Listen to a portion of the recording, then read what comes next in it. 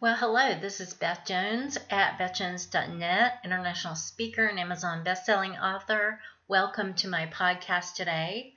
Today's topic is letting go. And the reason for this is recently our youngest daughter, Leia, moved out of our house. She moved in the city where she has her new job as an assistant baker. She works at a bakery and a deli shop that makes delicious coffees and delicious bakery items and healthy sandwiches. And she needed to be in the city where she was because otherwise it would have been an hour for her driving back and forth. And I especially didn't want her doing this on the ice and snow that happens each year in Missouri here. It was Leia's own decision to move. I really didn't want her to move out. My husband Ray didn't want her to move out either. She's been taking online graphic design college classes, and I felt like she needed to stay with us until she graduated from her college. She completed her college courses, but she made this decision on her own. I do think she needs to be in the city where she's at right now to be close to her job. I didn't want her risking her life for her job driving back and forth on that snow and ice. So God is teaching me much right now about letting go. There's also a situation with my other oldest daughter, Heather, where God is teaching me more and more about letting go. And honestly, it is one of the hardest things in my life.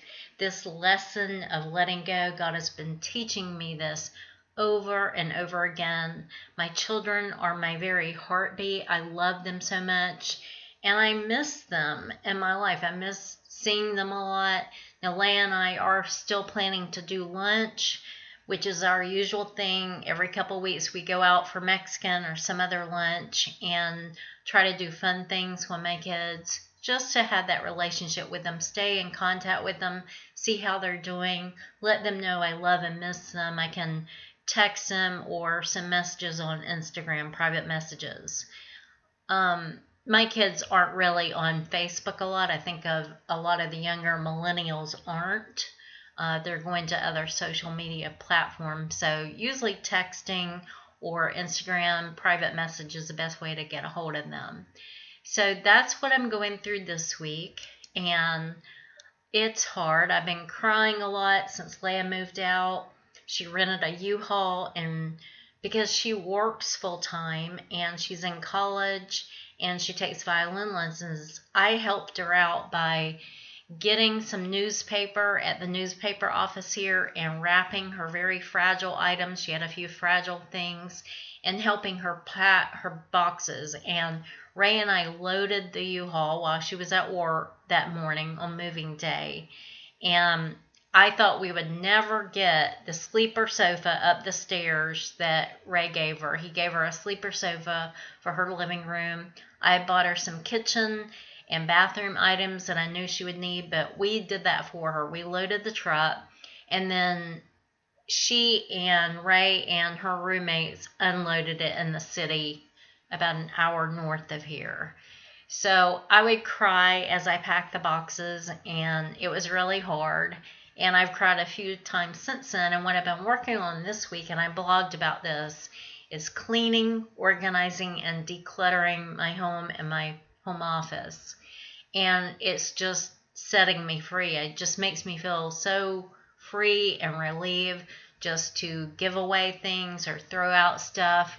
We all have a lot more than we think. Leia discovered when she had to move how much stuff she really had, and she's pretty much a minimalist. Leia doesn't buy a lot of jewelry or clothes or other things. The only thing she buys maybe a lot of is art stuff, because she's an incredible artist, an incredible musician playing the violin. But she doesn't buy a lot of personal items. But even still, even being almost a minimalist, she had more than she realized. And you always do when you move. You realize, oh my gosh, I've got so much stuff. Sometimes it's good to have a garage sale or give away things or sell things before you actually move, and that way you're not moving as much. Or you can have one after you move. You can also sell things online on Facebook and different places. So we got her moved, and thank God it was clear and not snowing or raining or ice. When she moved, it was a good clear day, so we got her all moved, and she's now unpacked a lot of her boxes and getting settled in her new place. And I am praying she soars on eagle's wings, and that God blesses her, and that He's Jehovah Jireh, her provider to her, and that she does really well. And I believe she will. I believe Leah will do great. She's got a great job. She's taking her graphic design classes, and I just believe that God is going to watch over her and all of our children and grandchildren. But that's what God is teaching me this week. I wanted to share a scripture about letting go, and it is Psalm 62:8. It says, "Trust in Him at all times, you people. Pour out your hearts to Him, for God is your refuge." And that is so true. You can pour out your heart to God. He knows everything that concerns you. He knows that I'm a mom and my children are my heartbeat. And he loves my children and your loved ones more than even you do. And the trust is the hard part. But God wants us to trust Him and believe Him and have faith in Him. So again, that was Psalm 62:8. And a quote that I wanted to share with you is about autumn. Right now here in Missouri, it is absolutely beautiful. The leaves are changing for fall. There are all these glorious colors, orange and red and yellow and brown, and they're all over our yard. And we've got a tree in our yard that has orange leaves. And all around the neighborhood, we see trees with yellow leaves and orange leaves and red leaves, and they are just glorious. They are so beautiful. Now, actually, the leaves are dying, but they're glorious. And there's a great quote that says, "Autumn shows us how beautiful it is to let things go." And that is so powerful and so true. God wants us to let things go. We need to let go and let God. We need to trust God. But in the letting go, beautiful things happen, beautiful colors of our lives. If I don't ever let my kids go, they will not grow. I have to let them go in order for them to grow into independent, mature adults. They have to have their own faith walk with Jesus. I can't have faith for them myself. They can either choose to follow Jesus or they can choose to not follow Him. I can't force them to follow Him. Now, I taught them about Jesus. I'm a born-again Christian believer, and I taught them and I pointed them to Jesus.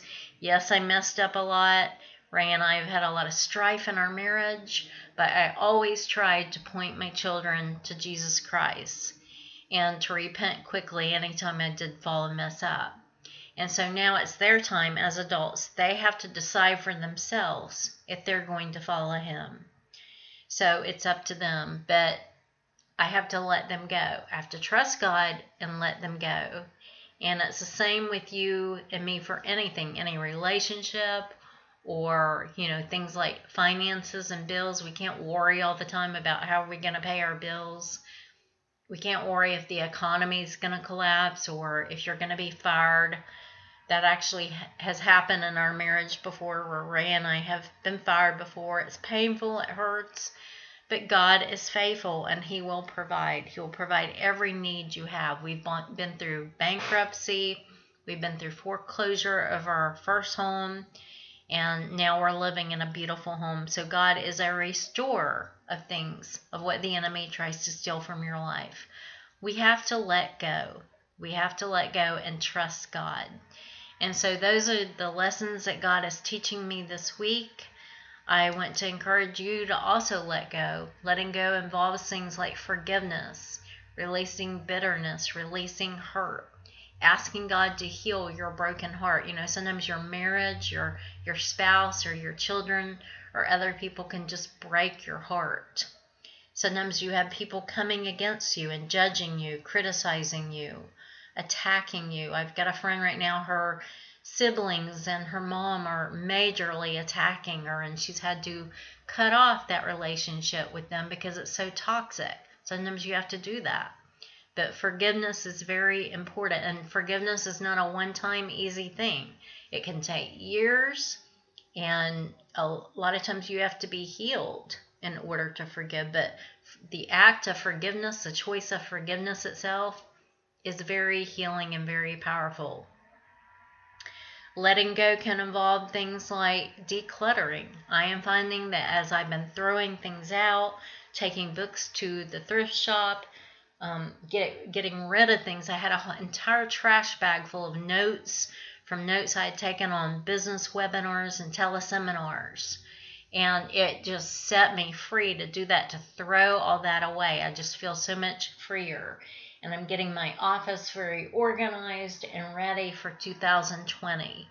And I would encourage you to do that. Maybe not do an entire room at one time, because that can be overwhelming, especially if you have a lot of stuff. But just going through the clutter and the piles of paper, taming that paper tiger. Take one closet or one corner of your room and just start small. And you can go from there. And it really makes you feel free. It really helps you. And getting rid of things helps you to make room for the better things that God has for you. And same thing spiritually and emotionally. When you're letting go of toxic people or letting go of unforgiveness in your heart, that makes room for God's better things for you in your life. It will free you up. It will create space in your life. The getting rid of clutter and cleaning things and organizing makes room for better things in your life. There's a lady now who is a Japanese author and organization expert, Marie Kondo, and she's taken the world by storm with organizing and decluttering.